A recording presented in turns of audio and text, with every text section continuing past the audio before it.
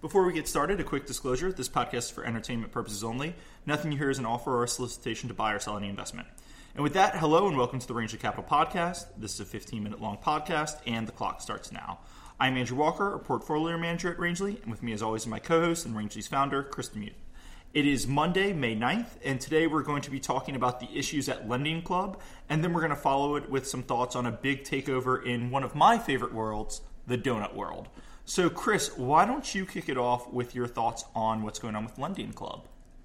Down is not the same thing as cheap. Some people from a distance look at value investing and think, and it often is the case, we're looking at things that have had some cataclysm and then we're looking at the pieces.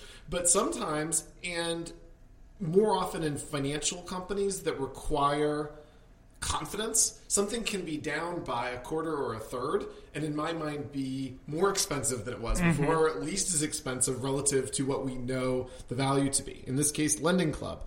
The CEO and founder kicked out after a hodgepodge of head-scratching discoveries. And that is quotes. That is actual quotes from a newspaper article, which I just thought was great. Go ahead. $22 million in dodgy loans sold to an investor. And the investor had criteria for buying loans, and they didn't meet the criteria.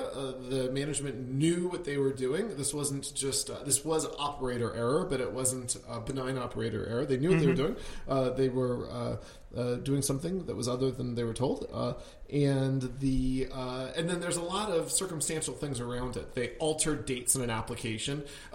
If you ever have a formal document in front of you that you're going to sign your name to, and there's counterparties and millions of dollars, and you know the date's one thing, and you start writing to the other thing, just stop. Yeah. Because I think what happens sometimes is, you start to kind of justify complexity, but each one of these things is fraud. It's serious. The scale is big, and this looks bad.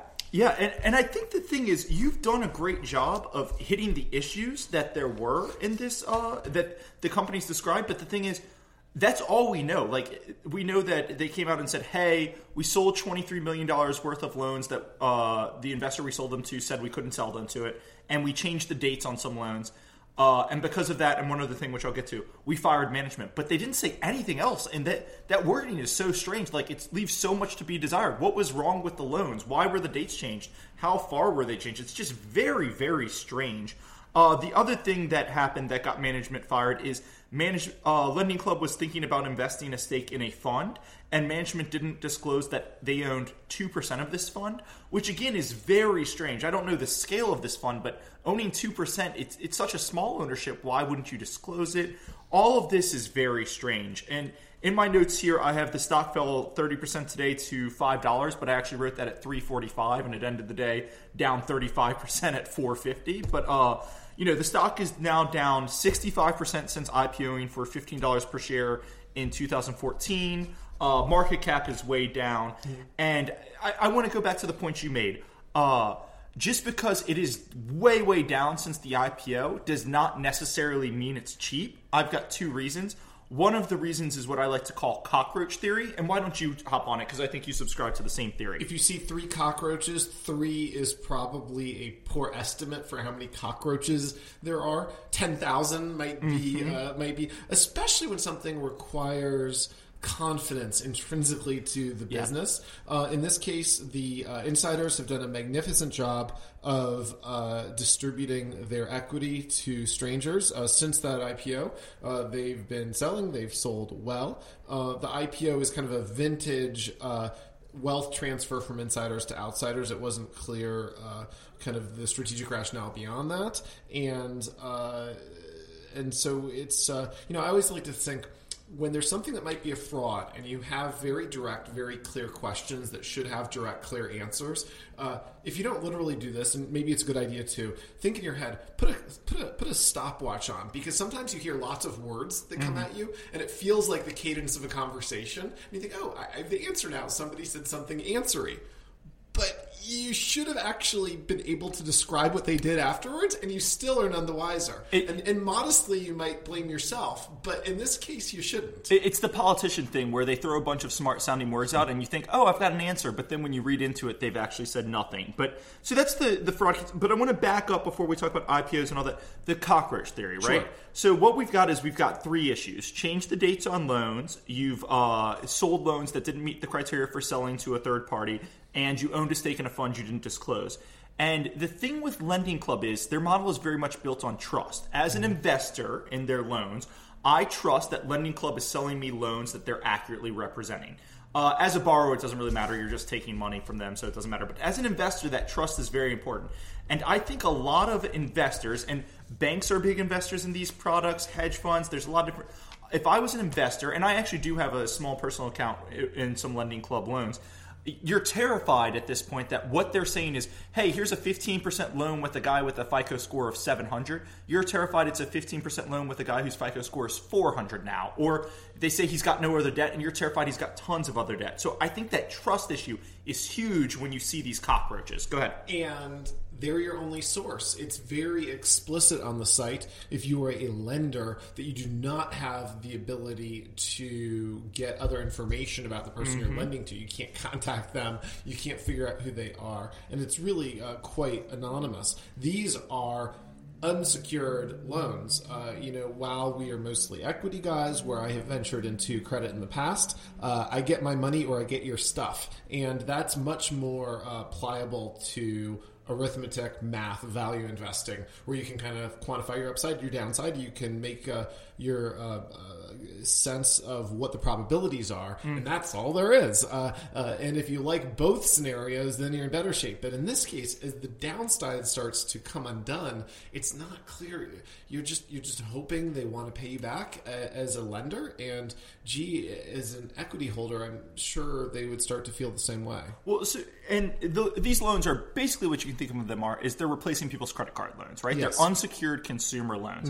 And the interesting thing was 2 or 3 years ago, you were able to get some pretty before the space had really exploded. You were able to get some very attractive interest rates on these things. It was unsecured at 20-25% for prime borrowers because there wasn't a lot of demand for the loans.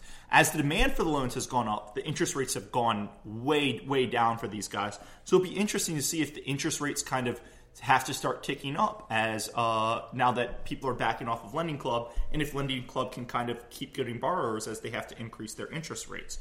Let's see. Let's go back to the IPO thoughts you had. You mentioned that insiders have sold a lot of stock since they IPO'd, and you should always be...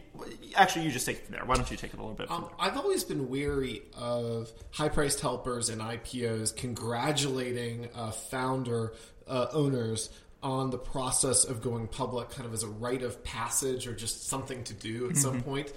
It is a source of capital, and if you need capital for your business to grow, it can make sense. It makes sense for certain types of businesses. But boy, in this case, and I think financial intermediaries generally, outside minority passive investors are not great in terms of accountability. It's just too complicated for outside passive minority investors to really understand what they own. And sometimes if they're relying on each other to be checks and balances, there are no checks or balances.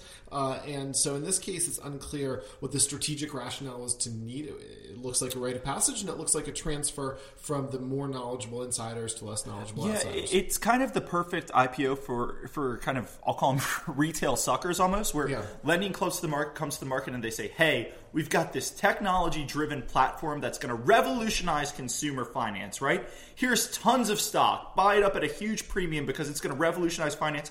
And they're attacking a huge market, right? Unsecured credit, a huge market for consumers. So you could put a really high multiple on it if you thought they were just going to take 1% of that market, right? But unproven business model that is kind of slowly coming undone, we're seeing. Go ahead. Right around the time that they IPO'd, I put out a picture that I thought was kind of funny of a bunch of the insiders. It wasn't of this company, but it was right around the same time, with spewing champagne around. And I said, they're celebrating because they used to own something and now you do. Exactly. And it should be kind of a solemn thing, a solemn sense of I hope and expect you'll do well with this. I founded something now you own as the public, but the kind of bacchanalia around your exit is something that should feel somewhat worrisome for the people who use that same thing as an entrant. We used to own 100% and now we only 30% plus a boatload of cash. This is the best day ever. Anyway, I think we've hit on everything here. We have no position. I think investing in Lending Club is a very scary proposition right now, but at the same time, it's just a scary proposition. I am glad we don't have a position one way or the other. Anything else? Nope. Okay, if that's it, why don't I turn over to Krispy Kreme and I'll start talking. You jump in whenever you want to. Please. Today, Krispy Kreme announced they were getting acquired for $21 per share. The main buyer is JAB Holding, who we've seen called, they're aspiring to be the Budweiser of coffee. And we've actually mentioned them before. On our February 11th podcast, Merger R Basics with Green Mountain Coffee, we discussed JAB's deal to buy Green Mountain Coffee. They also own Pete's Coffee and Tea and Caribou Coffee. And JAB, in this case, they're partnering with BDT Capital Partners. And I think that's kind of interesting. BDT is Byron Trott's investment company. He used to be the vice chairman of iBanking at Goldman Sachs. Fortune did a long article on him, calling him the billionaire's banker, and noted he advises titans like Warren Buffett, the Walden family, the Pritzker family. Buffett has singled him out as the only banker he trusts, and that's direct quotes. And people have actually considered him a candidate to succeed Warren Buffett as CEO before. So Krispy Kreme, it's been a volatile story. It was a story stock in the early 2000s. It hit as high as $50 per share. Almost went bankrupt in the financial crisis. It hit $1 per share, and that's getting bought out for $21 per share. So very interesting. I want to talk about, first why JAB is interested in these assets, and then if there could be a potential bidding war for the company. Why don't you talk a little bit about why JAB is interested in these assets? It's interesting. I don't know. Andrew, you take that. You want me to take it? All right. Well, JAB, they're trying to be the Budweiser of coffee, and they think there can be some synergies between Krispy Kreme and kind of their other stuff. You can imagine them selling Pete's Coffee at Krispy Kreme, selling Krispy Kreme branded K-Cups through Green Mountain Coffee's Keurigs. And Krispy Kreme is clearly in need of a turnaround. They just posted some of their worst same-store sales figures since 2009. So JAB says, hey, we're experienced in this space. We're paying a premium multiple, 19x EBITDA, but we see some synergies experienced in this space, and we think we can turn it around. And JAB has also mentioned, we have a very long holding period. We like to do deals that we hold for 10-plus years. So they obviously think this is an attractive space that they're going to hold on to the Krispy Kreme brand for a while. In terms of the turnaround, Krispy Kreme only gets about 5% of their sales from coffee and beverages, and Dunkin' Donuts gets about 60% of their sales. Mm-hmm. So you can obviously see sell Pete's Coffee through Krispy Kreme. You can see where the synergies are. Krispy Kreme's margins are very low compared to peers. Dunkin' Donuts does about 40% margins. Krispy Kreme margins are about 10%, and Krispy Kreme owns a lot of their locations. Most of their competitors are franchised. Krispy Kreme's locations are doing worse than their own franchisees, so it's a sign of both poor management, and you can sell those locations for cash and have your franchisees turn them around. So I can certainly see all the synergies that JAB Holdings is saying, but I think a lot of people are thinking that there is the potential for an overbid to come in. And do you want to take why someone might be interested in an overbid and if it's likely? A strategic buyer could probably pay a bit more, number one, especially if you look at the suboptimality of how they're running. So, you start to look at kind of what multiple you'd pay after cost savings. There's space for a strategic buyer to overbid, number one. And number two, at this point, and we'll know much more after we look at the background section of the proxy, it's not clear if there was a process run. That's a great point. I suspect there was not. And when we come down to that, that's really what's going to drive going forward. And I think that's a great point because JAB, we saw in the Green Mountain deal, they went to Green Mountain and said, hey, here's a nice premium, here's a big multiple. The only condition is you can't go shop. Mm-hmm. You have to take this deal and not shop. So I think that's a great point. In terms of if there will be an overbid, I know investors are kind of hoping and praying for one. The deal's for 21, the stock's trading for 21. I don't think it's happening. I think JAB is a really ideal acquirer. There's a lot of turnaround to be had here. It's questionable if there's anyone else who's a better acquirer than them. Like, is Dunkin' Donuts really interested in buying Krispy Kreme? I don't know who else would be interested. And the competition for breakfast is getting tougher, so it makes the turnaround tougher. Taco Bell and Wendy's are adding breakfast. McDonald's has all-day breakfast. Starbucks, Dunkin' Donuts, Tim Hortons, they all compete fiercely, and they're all expanding. I just think JAB's offering shareholders a nice premium. It's a good outcome for everyone. I think that's all there is to the story. I would only add that National Donut Day is Friday, June 3rd, in 4 weeks from this week. And to add a little bit of controversy, I'm lived for a good while in North Carolina, and I do not like Krispy Kreme. Oh my gosh, Chris! This is the most controversial thing you've said on the podcast. I don't Are like you kidding it at all. me? No, I just think it's just much too kind of sugary, sickly sweet, and doesn't have any other flavor other than just sugar. And you're not supposed to. What other flavor do you need? And I couldn't walk the streets in North Carolina kind of and come out with this view because it was just assumed that you love Krispy Kreme, and I don't. My worldview is shattered right now. What are the odds? The only donut place in town is a Dunkin' Donuts. It's about a 2-minute walk from our office. What are the odds you're going to drag me there on Free Donut Day? At least once. If I tell you I'm trying not to eat sugar, what are the odds you're going to make me buy a donut, buy the free donut and give it to you? It's kind of like a kid getting somebody else to get cigarettes or something like that. Yeah, no, that will happen. That will happen. Okay, so I think that's all the time we have for today. We will absolutely update you guys on Chris's quest for a free donut on June 3rd. Any last thoughts or anything, Chris? I have nothing to add. Okay, great. So that's all the time for today. Thanks again for listening. If you like this podcast, please be sure to subscribe to us on iTunes, Stitcher, or Audio Boom. If you already subscribe, rating us helps us a great deal, and we really appreciate it. Disclosures, Chris, I don't have a position in any of the stocks we mentioned today. Do you have a position in anything? We had a position in Green Mountain Coffee, but we do no longer. Yeah, that's a long time. So we just spent 15 minutes talking about stocks we don't own. We're basically financial news commentators at this point. Great. Thanks for listening, and we'll talk to you guys on Wednesday afternoon.